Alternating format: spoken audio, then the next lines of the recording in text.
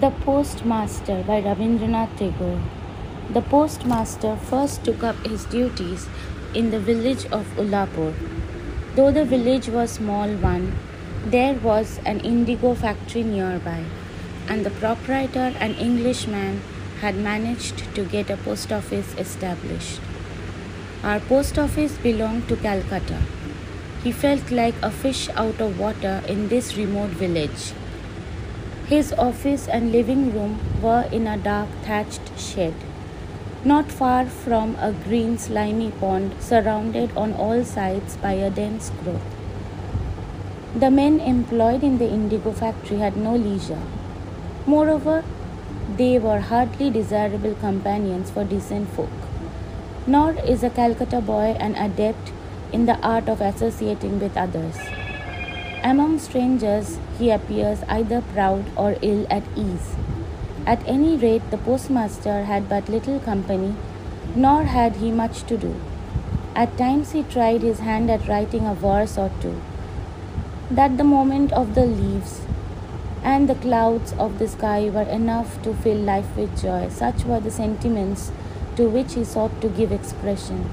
But God knows that the poor fellow would have felt it as the gift of a new life if some genie of the Arabian Nights had in one night swept away the trees, leaves and all, and replaced them with a macadamized road, hiding the clouds from view with rows of tall houses. The postmaster's salary was small. He had to cook his own meals, which he used to share with Ratan, an orphan girl of the village, who did odd jobs for him. When in the evening the smoke began to curl up from the village cowsheds and the crickets chirped in every bush, when the mendicants of the Baul sect sang their shrill songs in their daily meeting place, when any poet who had attempted to watch the movement of the leaves in this dense bamboo thickets would have felt a ghostly shiver run down his back, the postmaster would light his little lamp and call out, "Ratan!"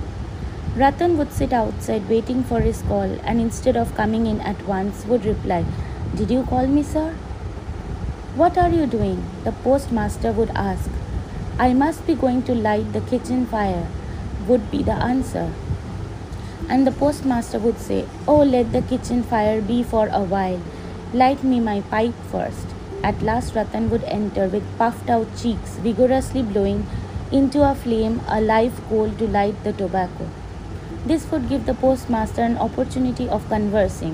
"Well, Ratan," perhaps he would begin, "do you remember anything of your mother?" That was a fertile subject. Ratan partly remembered and partly didn't. Her father had been fonder of her than her mother. Him she recollected more vividly. He used to come home in the evening after his work, and one or two evenings stood out more clearly than others like pictures in her memory. Ratan would sit on the floor near the postmaster's feet as memories crowded in upon her. She called to mind a little brother that she had, and how on some bygone cloudy day she had played at fishing with him on the edge of the pond, with a twig for a make-believe fishing rod. Such little incidents would drive out greater events from her mind. Thus, as they talked, it would often get very late, and the postmaster would feel too lazy to do any cooking at all. Ratan would then hastily light the fire and toast some unleavened bread, which, with the cold remnants of the morning meal, was enough for their supper. On some evenings, seated at his desk in the corner of the big empty shed, the postmaster too would call up memories of his own mother, his own home, and his sister, of those for whom in his exile his heart was sad, memories which were always haunting him, but which he could not talk about with the men of the factory, though he found himself naturally recalling them aloud in the presence of the simple little girl. And so it came about that the girl would allude to his people as mother, brother, and sister, as if she had known them all her life. In fact, she had a complete picture of each of them painted in her little heart. One noon, during a break in the rains, there was a cool, soft breeze blowing.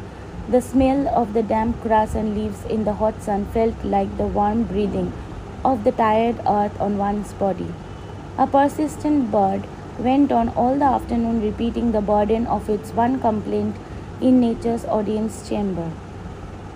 The postmaster had nothing to do. The shimmer of the freshly washed leaves and the blanked up remnants of the retreating rain clouds were sights to see, and the postmaster was watching them and thinking to himself, "Oh, if only some kindred soul were near, just one loving human being whom I could hold near my heart."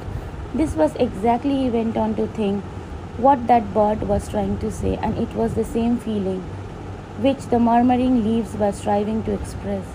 But no one knows or would believe that such an idea might also take possession of an ill-paid village postmaster in the deep silent midday interval of his work. The postmaster sighed and called out, "Ratan." Ratan was then sprawling beneath the guava tree, busily engaged in eating unripe guavas. At the voice of her master, she ran up breathlessly, saying, "Were you calling me, Dada?" "I was thinking," said the postmaster, "of teaching you to read." And then for the rest of the afternoon he taught her the alphabet. Thus, in a very short time, Ratan had got as far as the double consonants. It seemed as though the showers of the season would never end. Canals, ditches, and hollows were all overflowing with water. Day and night the patter of rain was heard, and the croaking of frogs. The village roads became impassable, and marketing had to be done in punts. One heavily clouded morning, the postmaster's little pupil had been long waiting outside the door for her call. But not hearing it as usual, she took up her dog-eared book and slowly entered the room. She found her master stretched out on his bed, and thinking that he was resting, she was about to retire on tiptoe, when she suddenly heard her name, "Ratan." She turned at once and asked, "Were you sleeping, Dada?" The postmaster in a plaintive voice said, "I am not well. Feel my head. Is it very hot?" In the loneliness of his exile and in the gloom of the rains, his ailing body needed a little tender nursing.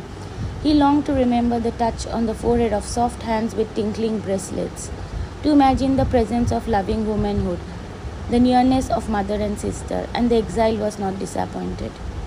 Ratan ceased to be a little girl. She at once stepped into the post of mother, called in the village doctor, gave the patient his pills at the proper intervals, sat up all night by his pillow cooking his gruel for him, and every now and then asked, "Are you feeling a little better, Dada?"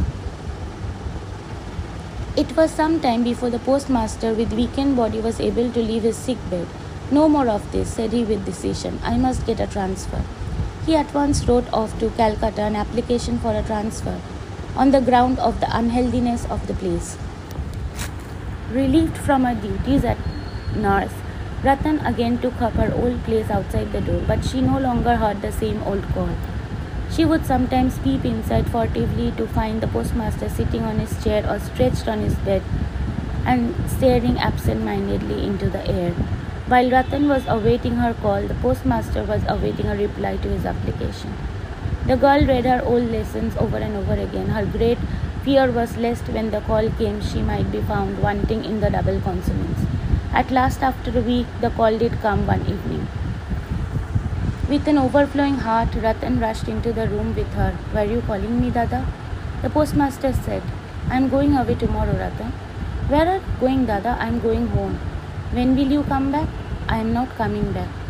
Ratan asked no other question. The postmaster, of his own accord, went on to tell her that his application for a transfer had been rejected, so he had resigned his post and was going home. For a long time neither of them spoke another word. The lamp went on dimly burning, and from a leak in one corner of the thatch water dripped steadily into an earthen vessel on the floor beneath it. After a while Ratan rose and went off to the kitchen to prepare the meal. But she was not so quick about it as on other days. Many new things to think of had entered her little brain. When the postmaster had finished his supper, the girl suddenly asked him, "Dada, will you take me to your home?" The postmaster laughed. "What an idea," said he. But he did not think it necessary to explain to the girl wherein lay the absurdity. That whole night, in her waking and in her dreams, the postmaster's laughing reply haunted her. What an idea. On getting up in the morning, the postmaster found his bath ready. He had stuck to his Calcutta habit of bathing in water drawn and kept in pitchers instead of taking a plunge in the river as was the custom of the village. For some reason or other, the girl could not ask him about the time of his departure. So she had fetched the water from the river long before sunrise, that it should be ready as early as he might want it. After the bath came a call for Ratan. She entered noiselessly and looked silently into her master's face for orders. The master said, "You need not be anxious about my going away, Ratan. I shall tell my successor to look after you." These words were kindly meant, no doubt, but instructable are the ways of a woman's heart.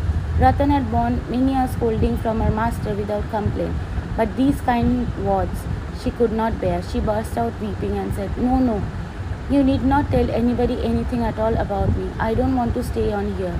The postmaster was dumbfounded. He had never seen Ratan like this before. The new incumbent duly arrived, and the postmaster, having given overcharge, prepared to depart. Just before starting, he called Ratan and said, "Here is something for you. I hope it will keep you for some little time." He brought out from his pocket the whole of his month's salary, retaining only a trifle for his travelling expenses. Then Ratan fell at his feet and cried, "Oh Dada, I pray you, don't give me anything. Don't in any way trouble about me." And then she ran away out of sight. The postmaster heaved a sigh, took up his carpet bag, put his umbrella over his shoulder, and accompanied by a man carrying his many-coloured tin trunk, he slowly made for the boat. When he got in and the boat was under way, the rain-swollen river, like a stream of tears welling up from the earth, swelled and sobbed at her bows. Then he felt a pain at heart. The grief-stricken face of a village girl seemed to represent for him the great unspoken pervading grief of Mother Earth herself. At one time he had an impulse to go back and bring away along with him that lonesome waif forsaken of the world. But the wind had just filled the sails. The boat had got well into the middle of the turbulent current, and already the village was left behind and its outlying burning ground came in sight. So the traveller, borne on his breast of the swift-flowing river, consoled him with philosophical reflections on the numberless meetings and partings going on in the world, on death, the great parting from which none returns. But Ratan had no philosophy. She was wandering about the post office in a flood of tears. It may be that she had still a lurking hope in some corner of her heart that her Dada would return, and that is why she could not tear herself away. Alas for our foolish human nature, its fond mistakes are persistent.